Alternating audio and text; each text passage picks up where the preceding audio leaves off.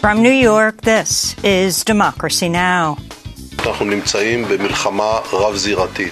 We are in a multi-front war and are coming under attack from 7 different theaters: Gaza, Lebanon, Syria, West Bank, Iraq, Yemen, and Iran.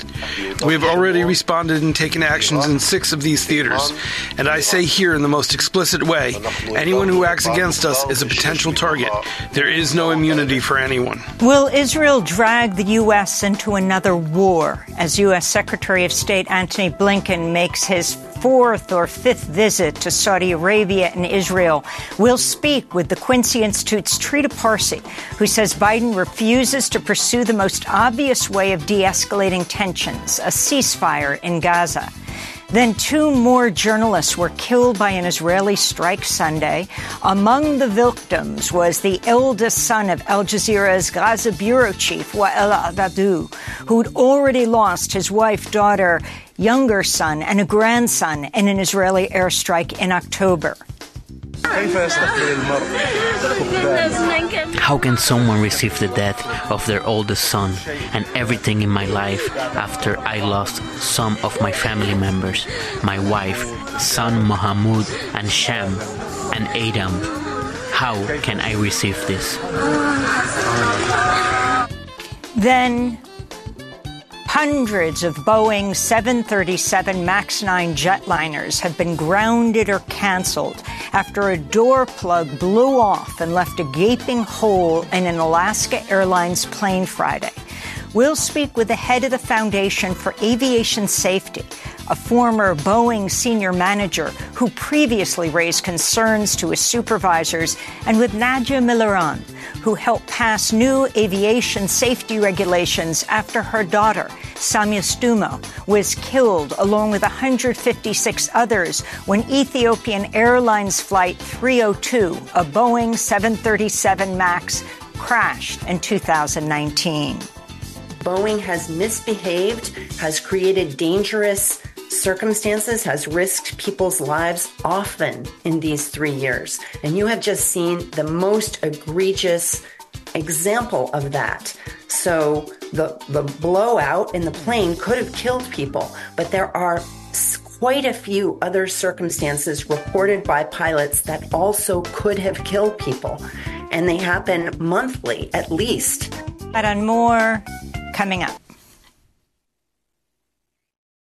Welcome to Democracy Now!, democracynow.org, the War and Peace Report. I'm Amy Goodman. Israel's bombardment of Gaza has entered its 4th month as United Nations top humanitarian official warns the relentless assault has left Gaza uninhabitable. According to Palestinian health officials, the death toll in Gaza has topped 23,000, including almost 10,000 children. UN Emergency Relief Chief Martin Griffiths said Gaza has become a, quote, place of death and despair. He said Gaza is on the verge of famine as it faces the, quote, highest levels of food insecurity ever recorded, unquote. Israel's war continues to take a devastating toll on Palestinian journalists. By one count, 110 journalists have been killed in Gaza over the past more than 3 months. On Sunday, an Israeli airstrike in southern Gaza killed 2 journalists, Mustafa Thuraya of AFP and Hamza al-Dadou. Hamza was the eldest son of Al Jazeera's Gaza bureau chief Wael al-Dadou, who had already lost his wife, daughter, another son, and a grandson in an Israeli airstrike in October. In December, Wael was injured himself in a drone strike that killed his cameraman, Samer al-Duka. On Sunday, Wael al-Dadou decried the Israeli attacks on his family and the people of Gaza. The world must see with their own eyes and not with Israel's eyes.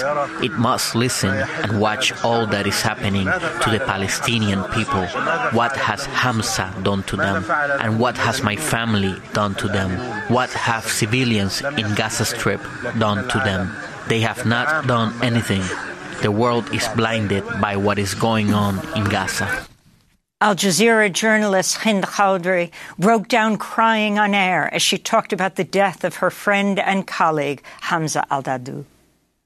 Hamza was a very beautiful man and journalist and friend, and I don't want to cry, but I'm reporting this right now because I know that if Hamza was here, he wanted me to report, and he wanted all of his colleagues to report and to continue reporting. And I'm so proud of Hamza and everything he did and everything he reported during the 90 days and more than 90 days, and how he was very strong despite everything he went through with his father. Hamza was a great friend for everyone, and our tears today is because we miss him, and we're going to miss him, and we're going to miss his smile. Al Jazeera's Hamza al-Dahdouh was killed on the day U.S. Secretary of State Tony Blinken went to Qatar. Qatar owns Al Jazeera. Meanwhile, the United Nations reports there are just 5 doctors remaining at Al-Aqsa Hospital, the largest hospital in central Gaza, which is coming under repeated attacks by Israel. The World Health Organization says 600 patients have been forced to evacuate the hospital, the whereabouts of those former patients now unknown. Sean Casey, the WHO medical team coordinator, spoke from inside the hospital. There are patients coming in every few minutes, and it's really a chaotic scene. The hospital director just spoke to us, and he said his one request is that this hospital be protected. Even though many of his staff have left, even though this hospital is under enormous pressure, the one request that the hospital director said is that the international community needs to make sure that this hospital and other hospitals like it stay protected, that they not get struck, that they not get evacuated, that they're able to continue functioning. That's the critical message for today. The Israeli newspaper Haaretz is reporting a group of family members of Israelis who were killed in Kibbutz Be'eri on October 7th by Hamas are demanding a probe into how their relatives died. An Israeli brigadier general recently admitted he ordered an Israeli tank commander to fire on a home where Hamas fighters were holding 15 Israeli hostages. Brigadier General Barak Hiram told the New York Times he'd ordered the tank commander to, quote, break in even at the cost of civilian casualties. Only 2 of the 15 Israeli hostages survived. A suspected Israeli strike in southern Lebanon killed a senior commander in an elite unit of Hezbollah earlier today in a move that further escalates tension in the region. Security sources told Reuters Israel struck a car carrying Wissam al-Tawil and another Hezbollah fighter. Last week, Israel assassinated a Hamas leader outside Beirut. U.S. Secretary of State Tony Blinken is back in the Middle East to meet with leaders across the region. During a stop in Qatar, Blinken warned the war in Gaza could, quote, easily metastasize into a regional war. While Blinken's publicly calling for de-escalation, the Biden administration continues to face criticism for sending more weapons to Israel while carrying out its own attacks in Iraq and Syria, as well as targeting Houthi forces in Yemen. On Friday, the Prime Minister of Iraq threatened to kick out U.S. troops after a U.S. drone strike in Baghdad killed a leader of an Iranian-backed militia. U.S. Defense Secretary Lloyd Austin is facing growing questions about why he did not inform President Biden or top Pentagon officials after he was admitted into the intensive care unit of Walter Reed National Military Medical Center. Austin was hospitalized Monday, but Biden did not find out until Thursday. Austin's top deputy also did not know, even though she had assumed some of his duties while on vacation in Puerto Rico. The Pentagon said Austin was first hospitalized on December 22nd for an elective surgery. After being discharged a day later, he was admitted again on New Year's Day after experiencing severe pain. He remains hospitalized. Hundreds of Boeing 737 MAX 9 flights have been grounded or canceled after a refrigerator-sized fuselage door plug blew off an Alaska Airlines plane near Portland, Oregon, Friday. The incident, which occurred at 16,000 feet, forced the plane to make an emergency landing in Portland. The National Transportation Safety Board has revealed Alaska Airlines had concerns about the plane prior to the incident, but kept flying it. During 3 recent flights, the plane's auto pressurization fail light had illuminated. In response, Alaska Airlines had restricted the plane from flying over water to increase the chances the pilots could, quote, return very quickly to an airport. In 2019, all Boeing 737 MAX 8 jets were grounded after 346 people died in crashes in Ethiopia and Indonesia. We'll speak with the mother of one of those victims who died in the Ethiopian crash, as well as a former Boeing supervisor, later in the broadcast. In Bangladesh, Prime Minister Sheikh Hasina has won a 4th straight term in a race marred with controversy after Bangladesh's main opposition party boycotted the elections. The opposition BNP, Bangladesh Nationalist Party, says as many as 20,000 of its members have been jailed in recent months in a nationwide crackdown. Many are speculating whether Hasina is trying to turn Bangladesh into a one-party state. She's the daughter of the founding president of Bangladesh. Wayne LaPierre, the longtime head of the National Rifle Association, has announced he's resigning ahead of opening arguments in a major corruption trial. New York Attorney General Letitia James sued LaPierre and other top NRA executives for using the group as a, quote, personal piggy bank. The trial could result in the NRA being dissolved. LaPierre has led the NRA since 1991. Meanwhile, New York Attorney General Letitia James has asked a judge to issue a $370 million fine against Donald Trump, his 2 adult sons, and the Trump Organization for committing decades of financial fraud. In a new court filing, James also asked for Trump to be barred from the New York real estate industry. In other legal news, the U.S. Supreme Court has agreed to hear an appeal from Trump after judges in Colorado ruled the former president's ineligible to appear on Colorado's primary ballot. The justices will decide whether Trump violated the insurrectionist clause of the U.S. Constitution for his role in the January 6th insurrection. Oral arguments will be held February 8th. Meanwhile, President Biden has denounced Trump as a threat to democracy. In his first campaign speech of 2024, Biden spoke in Valley Forge, Pennsylvania, on the eve of the 3rd anniversary of the January 6th insurrection. Donald Trump's campaign is about him, not America, not you. Donald Trump's campaign is obsessed with the past, not the future. He's willing to sacrifice our democracy, put himself in power. Biden is heading to Charleston, South Carolina today to speak at the Mother Emanuel AME Church, where the white supremacist Dylann Roof shot dead 9 black parishioners in 2015. The Supreme Court is allowing Idaho to enforce a strict abortion ban, lifting an injunction that protected emergency room physicians from prosecution if they provide the procedure to save a pregnant person's life. Friday's ruling rolled back a lower court's decision temporarily blocking the Idaho law, which makes it a crime to perform or assist an abortion punishable with up to 5 years in prison. The ACLU said in response, quote, "Let's be very clear. The result will be that we will see more women like Kate Cox from Texas, who was forced to flee her home state to get the critical care she needed. Other women won't have that option, and some will die as a result of the abortion bans," unquote. The government of Azerbaijan has picked a former oil executive to be the president of the next UN climate summit, which will be held in the oil-rich country later this year. Mukhtar Babayev spent 26 years at Azerbaijan's state oil company before becoming Azerbaijan's ecology and natural resources minister. The recent UN climate summit in the United Arab Emirates was also headed by an oil executive, Sultan Al Jaber, CEO of the Abu Dhabi National Oil Company. And the acclaimed TV broadcaster Mehdi Hasan has announced he's leaving MSNBC after his show was canceled. Hasan was one of the most prominent Muslim voices on American television.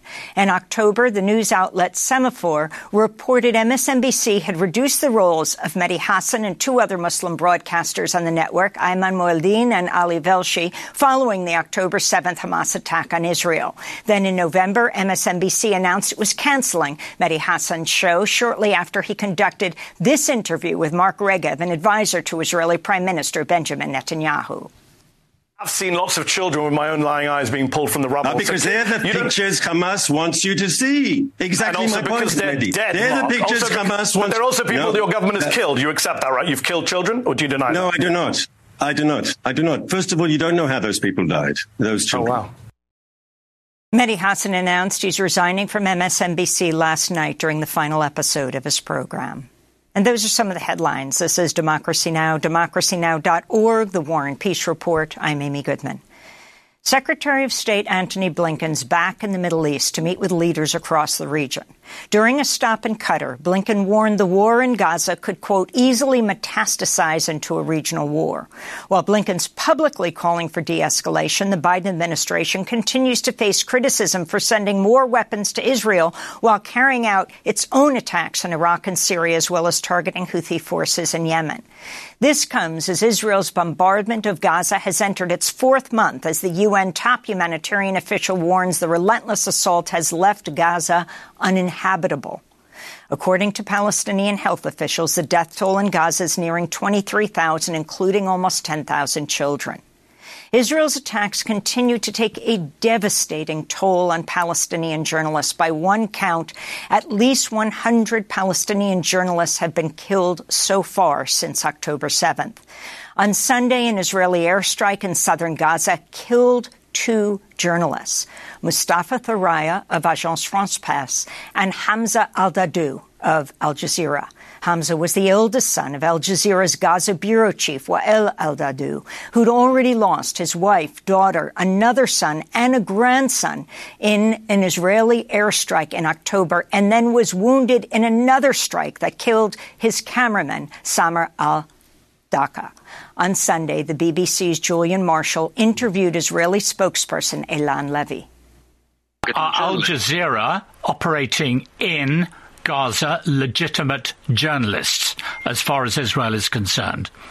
I'm not sure what standard we're using to measure legitimate journalists. We have intense criticism of Al Jazeera and the way that they have been fueling a lot of violence in this conflict with their incorrect reporting. The Israeli government is not a fan of Al Jazeera. Is that what you're saying correct. To me? Right. We are not big fans of Al Jazeera. That is correct. We much prefer the BBC. Right. But so you would possibly prefer Al Jazeera not to have a presence in Gaza? We prefer for Hamas not to have a presence in Gaza. Well, I'm talking about Al Jazeera. You would prefer Al Jazeera not to have a presence in Gaza? We would prefer that all media reporting about this conflict be accurate, not spread lies and disinformation in the way that Al Jazeera has been doing. For more, we're joined in Washington, D.C. by Trita Parsi, Executive Vice President of the Quincy Institute for Responsible Statecraft. His piece for The Nation is headlined, Will Israel Drag the U.S. into Another Ruinous War? Trita, welcome back to Democracy Now! So we're talking to you on the Blinken trip through the Middle East, something like the 5th time he'll be going back to Israel and the West Bank. And when he was in Qatar this weekend and held a news conference, the day he arrived in Qatar, Al Jazeera's reporter Hamza Al-Dadou, the son of the Gaza bureau chief of Al Jazeera, Wael Al-Dadou, was killed in a U.S. airstrike on a car that also killed an AFP reporter. Can you talk about the significance of this? Well, this is the conflict in which we have seen more journalists being killed than in any other recent conflict. And it increasingly appears as if those are not accidents, but actually targeted, particularly in the case of this journalist. As you mentioned in your program, his family has been targeted, he has been targeted, and now his son has been killed as well. It increasingly looks as if Israel is desiring to make sure that Al Jazeera no longer can operate in Gaza. And it is largely thanks to Al Jazeera that we know so much about what has been happening in Gaza, because they had a presence there from before the war began. So they were already there once the war started. This is a tremendous danger because with what the South Africans are accusing Israel of when it comes to genocide, not having eyes and ears on the ground there completely changes the pictures in terms of what the Israelis can and cannot do. And talk about what this means in terms of an escalation, not a de-escalation, although Tony Blinken keeps talking about de-escalation, of a wider war in the Middle East. Why he's in the Middle East, having gone from Turkey and Greece to Qatar. He's going to Saudi Arabia today, to Israel and to the West Bank and beyond. I think the Biden administration clearly do not want an escalation. They do not want to see a widening of the war. But the approach that they have pursued is one in which they're trying to maximize Israel's ability to continue to bomb Gaza while putting pressure on other actors in the region for them not to escalate. While the administration itself admits that there is no desire in Hezbollah, in Iran, for a wider war. So it's not as if they want that war when it comes to Hezbollah, yet the pressure is supposed to be on them while not putting pressure on the Israelis. This is not going to work in the long run. We've already seen that day by day we're getting closer and closer towards a military confrontation that is much larger than just Gaza. Unless the Biden administration is willing to also put material support on Israel, we will most likely move further into that escalation. And this is what is so perplexing about the Biden administration's position. The fastest and easiest way to actually get a de-escalation is most likely a ceasefire in Gaza. The groups such as Iraqi militias, the Houthis, have made it clear that if there is a ceasefire, they will cease their attacks. Now, we have evidence of that as well, because when there was a ceasefire in the end of November of last year, for 6 days, there were no attacks whatsoever from the Iraqi militias. They completely stopped their attacks. There were 6 attacks the day before the ceasefire. But once there was a ceasefire, they're completely stopped. When it comes to the Houthis, there's only one attack during that period that we can attribute to them instead of daily attacks. So we have some clear evidence that if there is a ceasefire, there will be a de-escalation. Yet that is the option that the Biden administration is unwilling to pursue. Instead, it is going around the region asking other countries to put more pressure on Iran, on Hezbollah, on other actors. Some of that pressure is probably quite needed, but in the absence of a ceasefire, it will probably not be effective. As Tony Blinken, as President Biden calls for a de-escalation, they continue to provide weapons, circumventing Congress twice, providing artillery shells for Israel's bombardment of Gaza. You quote in your Nation piece retired Israeli Major General Yitzhak Brik, who conceded in November, all of our missiles, the ammunition, the precision-guided bombs, all the airplanes and bombs, it's all from the U.S. Can you talk further about this contradiction between what the U.S. is saying and actually how much power it has? Give us a history lesson in the past, going back to President Reagan and Lebanon, when the U.S. says stop. The Biden administration, I think, has been pushing a narrative that essentially says that Biden doesn't have the leverage, the U.S. doesn't have the leverage to be able to stop this. It doesn't seem to be compatible with reality because, as you pointed out, the Israeli Major General himself admits that all of these weapons are coming from the United States, and if the U.S. were to put a stop to these shipments, then the Israelis would not be able to continue this fight for much longer.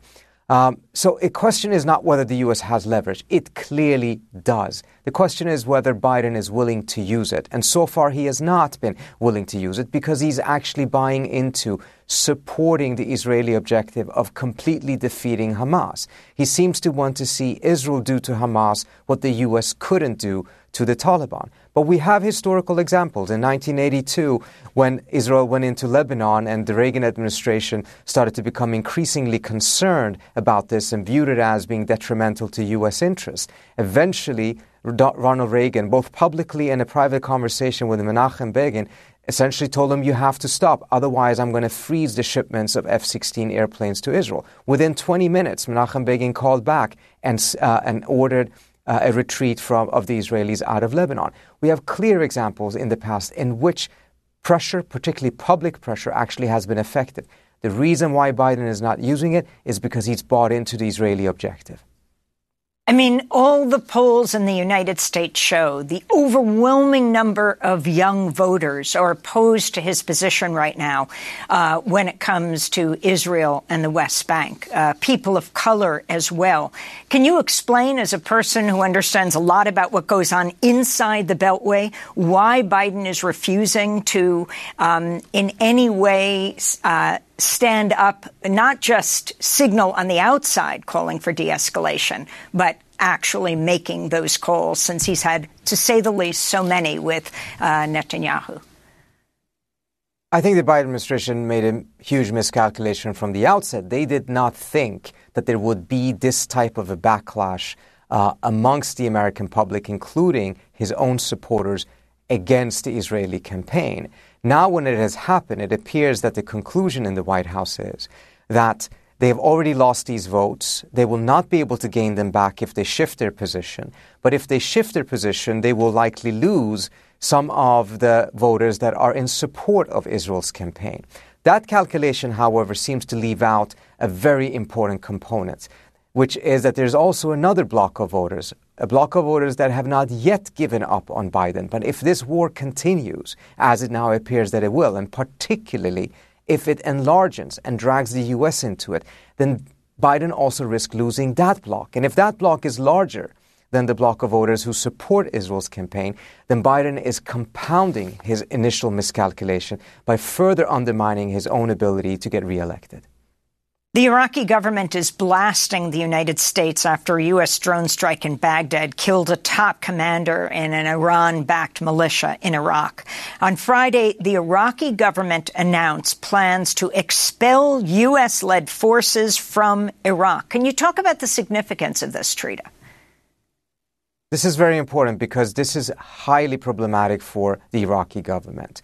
The Iraqi government has tried to walk a fine balancing act. They wanted to keep a certain degree of a U.S. military presence in Iraq, at least for the next few years, while at the same time balancing that against the pressure from Iraqi militias and others who want to see the U.S. leave. Once the U.S. is now actually assassinating leaders of those militias inside of Iraq, in the previous weeks, those attacks were taking place in Syria. Now they've also started to take place in Iraq itself. This is highly problematic. It's a violation of Iraq's sovereignty, according to the Iraqi government, and it further increases the pressure on the Iraqi government to ask the U.S. to leave, which I believe will happen relatively, in the next years or so. It will happen. It's not sustainable to have the U.S. troops there. Ultimately, from a U.S. perspective, I think that's actually a good thing. Those troops in Iraq are essentially sitting ducks, and they're targets of these Iraqi militias. You take those troops out, and the Iraqi militias don't have targets to shoot at, and as a result, the tripwire for the U.S. to get dragged into a war, at least that one, will be removed. Let me ask you as we wrap up, a suspected Israeli strike in southern Lebanon has killed a senior commander in an elite unit of Hezbollah earlier today, in a move that further escalates tension in the region. The significance of this from Iraq to southern Lebanon, Trita. So you have three major fronts in which the risk of escalation is significant. Of course, you have the Red Sea with the Houthis attacking ships. You have the Iraqi militias and Syrian militias targeting U.S. troops. And then you have the desire of the Israelis to expand the war into Lebanon and try to take out Hezbollah as well. The last one is getting really heated up right now. The attack this morning is yet another one. There has already been a bit of a shooting war, but it's at lower level between Israel and Hezbollah ever since the start of the war after October 7th, but it is escalating and it's getting deeper into both Israeli and Lebanese territory. One of the things that I think is highly problematic in the way that the mainstream media has covered this is that it talks about how Biden is grappling with how to avoid an escalation of this war. And I genuinely believe that the Biden administration doesn't want that. But these reports don't seem to mention that the demand of some of these groups is a ceasefire. And if there is a ceasefire, they would also then de-escalate their attacks on U.S. troops, etc. Now, the reporting doesn't have to say that this is what is going to happen. It should be scrutinizing these statements by the Houthis and Iraqi militias. But at a minimum, it needs to mention that that is their demand so that the American public is aware that it appears to exist an option for de-escalation through a ceasefire. The fact that it is not mentioned in most mainstream media is highly problematic because it leaves the public with the wrong impression that the only way Biden can de-escalate is by further escalating the situation, by increasing the deterrence and attacking whether it's the Houthis or the Iraqi militias. The option of actually going for a ceasefire to de-escalate doesn't seem to be mentioned in the mainstream media, and that's a major mistake, I think. Trita Parsi, I want to thank you for being with us, Executive Vice President of the Quincy Institute for Responsible Statecraft. We'll link to your piece in The Nation. Will Israel drag the U.S. into another ruinous war? We were just talking about Lebanon. The Reuters reporter, Isam Abdullah, was also killed there. Reuters did an investigation saying it was an Israeli artillery strike that killed him. More than 100 Palestinian journalists have died since October 7th. Coming up, we'll go to the occupied West Bank to speak with the Palestinian Journalist Syndicate. Stay with us.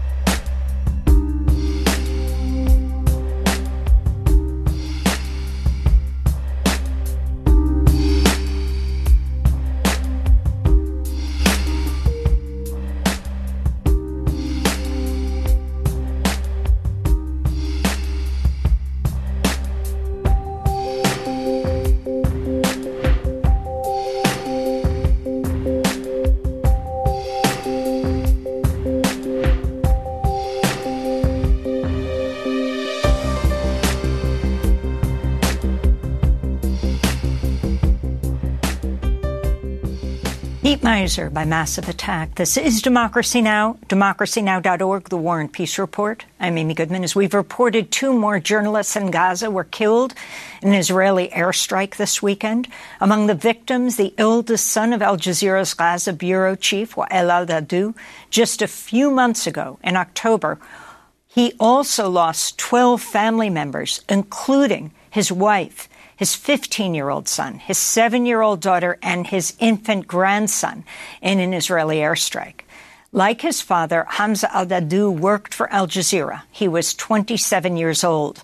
Hamza was reportedly driving in a car with other journalists on a road in Khan Yunis when the vehicle was hit. The freelance journalist Mustafa Thuraya, who was a stringer for Agence France Presse, AFP, was also killed, while a third, Hazem Rajab, was seriously injured. A video showed Wael al-Dahdouh crying next to his son's body, holding his hand. Wael spoke on Sunday. How can someone receive the death of their oldest son and everything in my life after I lost some of my family members, my wife, son Mohammed, and Sham, and Adam? How can I receive this? The world must see with their own eyes and not with Israel's eyes. It must listen and watch all that is happening to the Palestinian people. What has Hamza done to them? And what has my family done to them? What have civilians in Gaza Strip done to them? They have not done anything. The world is blinded by what is going on in Gaza. Just last month, Wael al-Dahdouh was injured in an Israeli drone attack while covering the aftermath of an Israeli strike on a UN school sheltering displaced people in Khan Yunis. His cameraman, Al Jazeera photojournalist Samer Abu Duka, bled to death over the course of more than 5 hours as Israeli forces reportedly prevented rescue workers and ambulances from reaching Samer. The Palestinian Journalist Syndicate says Israel's killed at least 102 journalists in Gaza since October 7th. For more, we go to the West Bank. We're joined by Anan Qusmar, a Palestinian journalist volunteer at the Palestinian Journalists Syndicate, which has filed an amicus brief in support of the Center for Constitutional Rights genocide lawsuit against Israel, citing the unprecedented number of Palestinian journalists killed in Gaza, saying they've been deliberately targeted for assassination by the Israeli military. Anan, welcome to Democracy Now! Can you talk about the journalists who were killed this weekend? Al Jazeera's Hamza al-Dahdouh, amazingly killed on the day that Blinken arrived in Qatar. Qatar owns Al Jazeera. And Mustafa Thuraya of Agence France Presse, and then put them in the broader context of how many Palestinians. We've not seen this any time in war. More than 100 Palestinian journalists, estimates from 70 to over 100, dead since October 7th. Thank you very much for having me to speak about this, for us, very, very important issue. Hamza al-Dahdouh and Mustafa Abu Thuraya are just the latest victims of Israel's calculated and deliberate assassination campaign against Palestinian journalists that has been going on for the last 3 months. Unfortunately, every time we release a number, we have to update it within hours sometimes. Our investigation so far of the 109 journalists up to this moment that have been killed by Israel's genocidal military campaign indicates that at least 96 of those were deliberately and specifically targeted by surgical Israeli strikes against them at home or in the line of duty. 22 of those were killed in the line of duty using sniper fire, drones, and surgical airstrikes, similar to the one that took place yesterday that took the life of the 2 journalists. They were targeted in their car. The ammunition that was used was big enough to damage the car and kill everybody inside, but it didn't hurt anybody around, and they were targeted at a moment where there was nobody close to the vehicle at the time, so it's clearly indicating that they were specifically targeted. Other than this, there is at least 74 cases of journalists that were killed at home, specifically in strikes that specifically hit their flats. Some of them are in big apartment blocks where they are on the 5th or 6th floor and their flat is targeted, and no damage to any or limited damage to other nearby flats or homes. And in the remaining 13 cases, we were just not able to determine who exactly was the person targeted in the strike. So, for example, we excluded any cases where more than 10 people were killed. We excluded cases where people who were not at the flat or at the location were the journalists. So there is an element of what Israel likes to call collateral damage. We've also excluded from the 96 that we suggest were at least 96 specifically targeted cases like Akram al-Shafi'i, who a couple of days ago passed away because he was not allowed or he had no access to adequate health care. And at least at the moment, there is 25 of our journalists are in similar life-threatening situations because of lack of access to medical health care. Also, the wider context of what's happening now is an indication that these journalists are being targeted. As the previous guest alluded to, Israel's interest is to shut down the coverage, and our journalists are a main portal and have played a key role in uncovering the ongoing military campaign by Israel. Other than this, many of our journalists received direct and indirect threats and incitement against them that they had personally reported either publicly or privately to us due to fear that these publication of such reports or threats would actually escalate the situation and put them higher up in the bank of targets for Israel.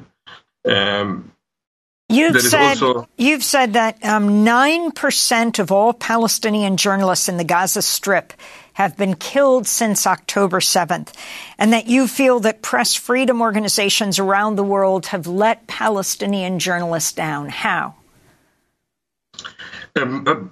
after 190 journalists have been killed, we're still hearing the same statements that are calling for investigations. There are clear patterns. Yes, we haven't been able to establish every single case, but I am sorry, but 3 months into a genocidal campaign that has made Palestinian journalists a primary target for them, 9% of our journalists in Gaza have been killed. This is 8 points higher than the average across the Gaza Strip.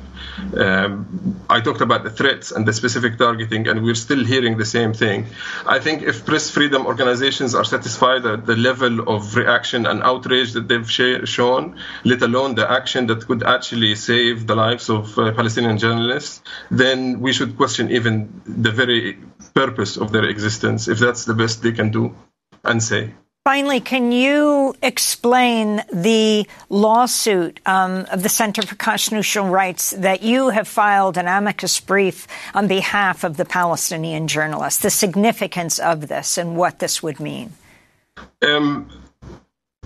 This lawsuit aims to block any further diplomatic and military support to Israel. It's just one step, one of many things that we are trying, but unfortunately this assassination campaign has continued, and we've seen it as part of a wider escalation of use of violence against Palestinian journalists also in the West Bank. Not only journalists, also medics.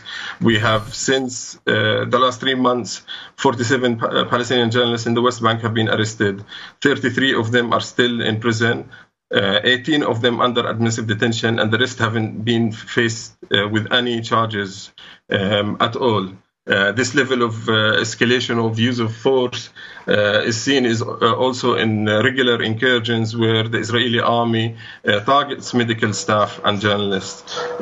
For example, there has been, where I am in Tulkarem, regular incursions that have an emerging pattern of trying to maintain continued presence and curfew over Palestinian cities, almost as a practice in order for the eventuality of needing to control such cities for extended period of times, like I explained. And the focus of these attacks is collective punishment, digging out, for example, in Tulkarem, the water pipes to cut the water from the locals, shooting at the electricity grid to cut the electricity. And also all of this comes with a huge price on our local institutions that Israel is trying to destroy. And this also goes back to the attack on Palestinian journalists in Gaza. If you look at the profiles of those who are targeted, you see that they are not just targeted for being journalists, they're being targeted for being an important part of the social fabric. Our famous journalists in Gaza are not what you would expect from an elite journalist sitting outside. These are humble people who have been the foundations of our society for a long time, and alongside our journalists, there's been lecturers, for example, most media lecturers and journalism lecturers who are also reported as journalists being killed, but they are actually media lecturers as well. And we've had heads of universities targeted, poets, and you name it. So the one needs to look at the Israeli bank of targets seriously and the deliberate nature of this. And I would like to end with, I think one of the most striking things is when you speak to Palestinian journalists in Gaza, they never complain about their own suffering or what they've been going through as journalists. They literally want to continue to do their work to the last drop of their blood in order to bring an end to this, to stop the genocide. Anand Khuzmar, I want to thank you so much for being with us, a Palestinian journalist with the Palestinian Journalists Syndicate, speaking to us from Tulkarem in the occupied West Bank. Next up, hundreds of Boeing 737 MAX 9 jetliners have been either canceled or grounded after a door plug blew off, leaving a gaping hole in Alaska Airlines plane Friday. We'll speak with a former Boeing senior manager who raised safety concerns, and with Nadia Milaran, whose daughter Samia died in a Boeing MAX plane as she flew over Ethiopia. Stay with us.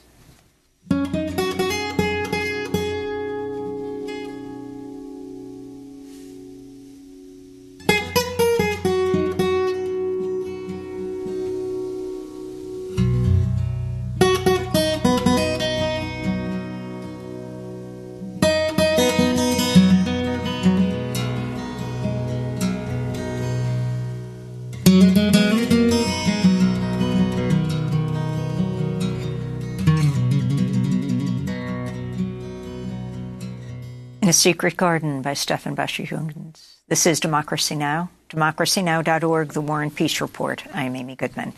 We end today's show looking at how hundreds of Boeing 737 MAX 9 flights have been grounded or canceled after a refrigerator-sized fuselage door plug blew off an Alaska Airlines plane above Portland, Oregon, Friday. The incident, which occurred at 16,000 feet, forced the plane to make an emergency landing there. The National Transportation Safety Boards revealed Alaska Airlines had concerns about the plane prior to the incident, but kept flying it. During 3 recent flights, the plane's auto pressurization fail light had illuminated. In response, Alaska Airlines had restricted the plane from flying over water to increase the chances the pilots could, quote, return very quickly to an airport. In 2019, all Boeing 737 MAX 8 jets were grounded after 346 people died in crashes in Ethiopia and Indonesia. All people on board both flights died. After those accidents, the Department of Justice charged Boeing with felony fraud. In February, a federal judge in Texas denied a request by families of those killed in the 2 crashes to throw out or adjust a settlement in the case. For more on that case and this new incident, we're joined by 2 guests. In Seattle, Ed Pearson's with us, Executive Director of the Foundation for Aviation Safety, former Boeing senior manager. Also with us, Nadia Milaran. She became an aviation safety advocate after her daughter, Samia Rose Stumo, was killed along with 156 others in the 2019 Ethiopian Airlines Flight 302, which was a Boeing 737 MAX. We welcome you both to Democracy Now! Ed Pearson, let's begin with you. Analyze what you think happened here and what needs to be done. At this point, all MAX 9s apparently are either canceled or grounded for further inspection. Good morning. Thank you for inviting me. Yes, I think that right now, obviously, there's an investigation that's being conducted, and we still don't know a whole lot, but it certainly seems to be leaning more toward a manufacturing type of a problem. And as far as what needs to get done, again, as you kind of talked about earlier, and this is unfortunately a tip of the iceberg type situation. So there's been quite a few serious incidents that have occurred that the public is generally unaware of. Talk about your warnings as a former senior manager at the Boeing 737 factory in Renton, Washington. We're speaking to you in Seattle. You pushed Boeing leadership to shut down production operations before both crashes in 2019. Right. This has unfortunately been a long-standing issue. It's not a new thing, as you point out. The the accidents that occurred in 2018 and 2019. As you mentioned, we had a lot of problems in the factory. Everything was being rushed. We had a shortage of skilled employees. We were having all kinds of issues with quality problems. There was just incredible schedule pressure. There's a saying in the factory, they call it schedule is king. And as we were going through those types of issues, myself and others verbalized our concerns, and we did our best to try to stop the production system at that point. And unfortunately, we were sadly unable to do that.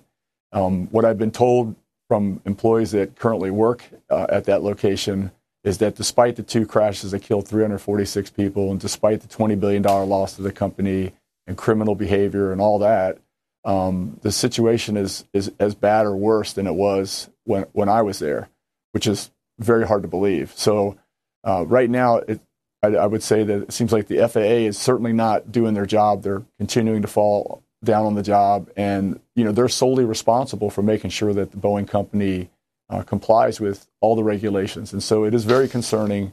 I would tell you that this incident with Alaska, I'm sure, is shocking to passengers, but for those of us who have been watching this for a while, it's really not a surprise at all. We've seen ever since the MAX has been put back in service, over 20 serious production quality defects that have surfaced. And we're not talking tray tables. We're talking about flight-related systems. And the public is unaware of this. These are reports that go through in the FAA database. And it's not something that the airlines want to talk about. It's certainly not something Boeing or the FAA want to talk about.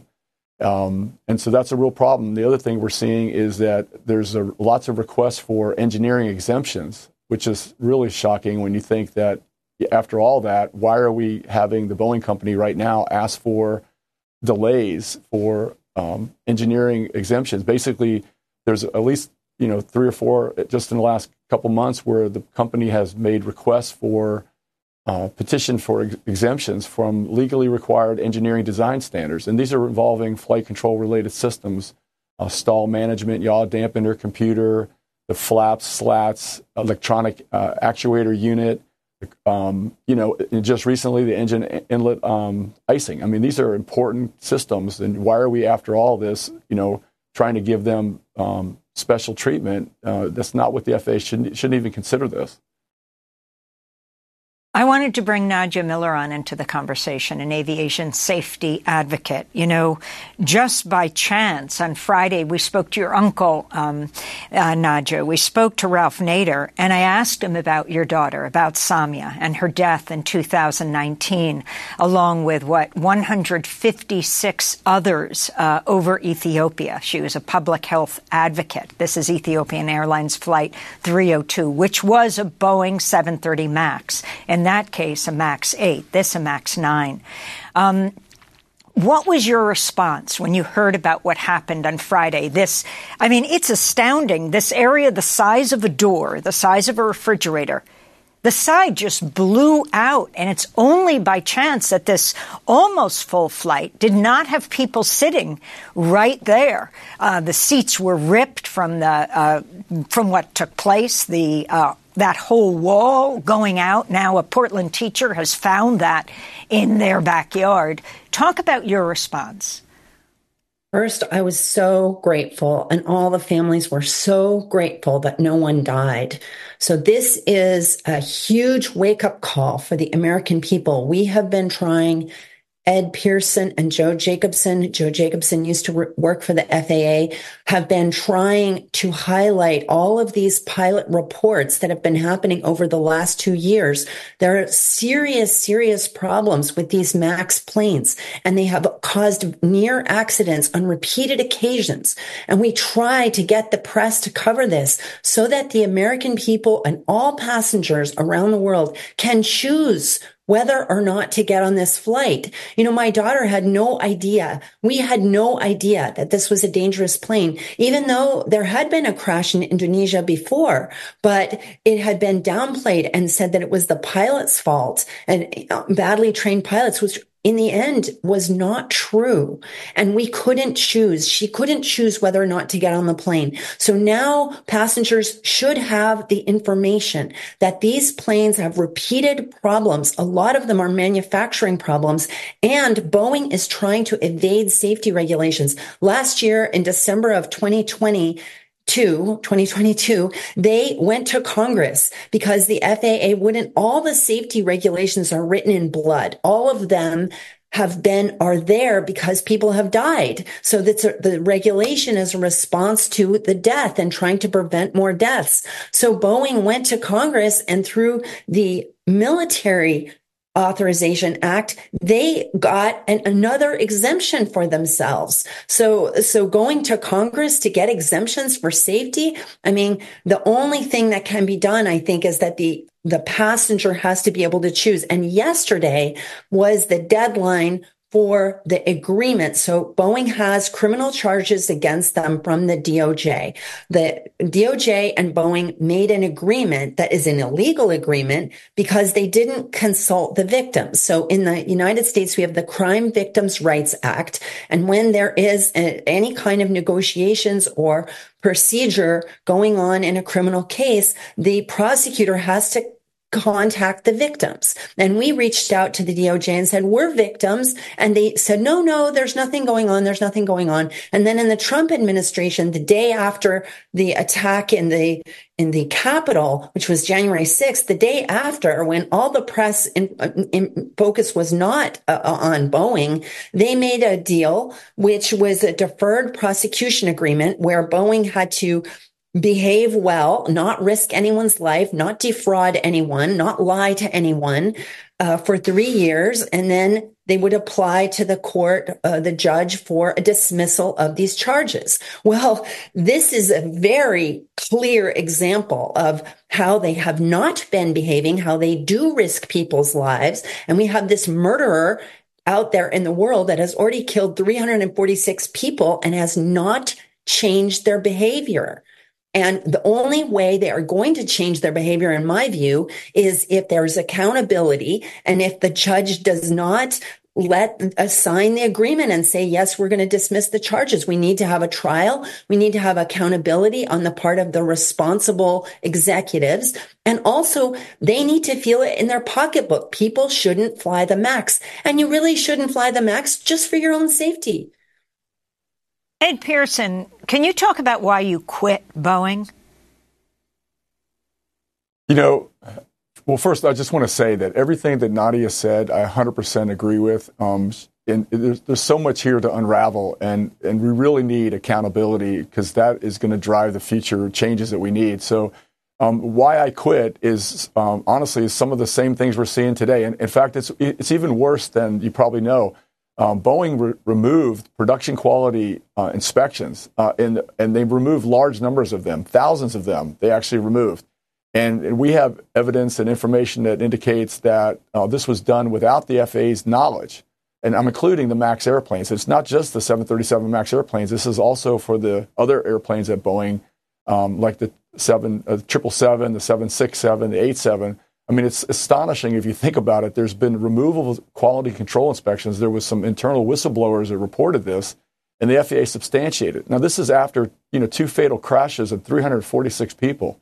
I mean, it's insanity. And so it's all being done. And of course, what you'll hear from Boeing and you'll hear from the FAA is the airplane has flown millions of miles safely. Well, that's not actually correct, obviously. And I would also add that that type of data is metrics provides zero insight into the quality of individual airplanes and has never prevented a crash. So those statistics are worn out, old statistics that don't really mean anything. And why I quit is because I believe that the Boeing company can be a much better company than it is. It's historically, as you know, been an incredible company.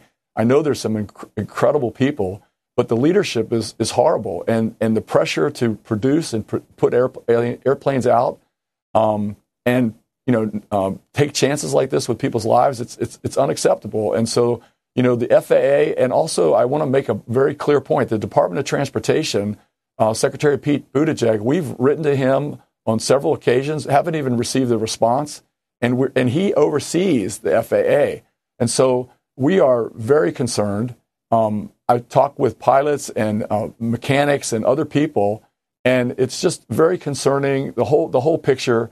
I didn't want to quit Boeing. I didn't actually quit. I actually retired early, but I just couldn't continue to work for a company that did that and put that kind of pressure on employees to produce. And it's not healthy, and it's not good for the passengers. Let me ask you, we just have a few seconds, but the CEO of Boeing, Calhoun, has called for a critical safety meeting scheduled for January 9th at the company's Renton, Washington factory, stressing the need for transparency and collaboration with customers and regulators and understanding what happened. Do you have faith in this, Ed Pearson? Well, look, he should be in the factory a heck of a lot more than he is now. He barely comes to the factory. He acts like he is on the factory floor all the time. That's not accurate. He needs to get out of his corporate headquarters and go out and meet with the people that are building these planes. We have to leave it there, but we will continue to follow this case. Ed Pearson with the Foundation for Aviation Safety, and Nadia Milleran, aviation safety advocate, lost her daughter in a MAX plane. I'm Amy Goodman. Thanks for joining us.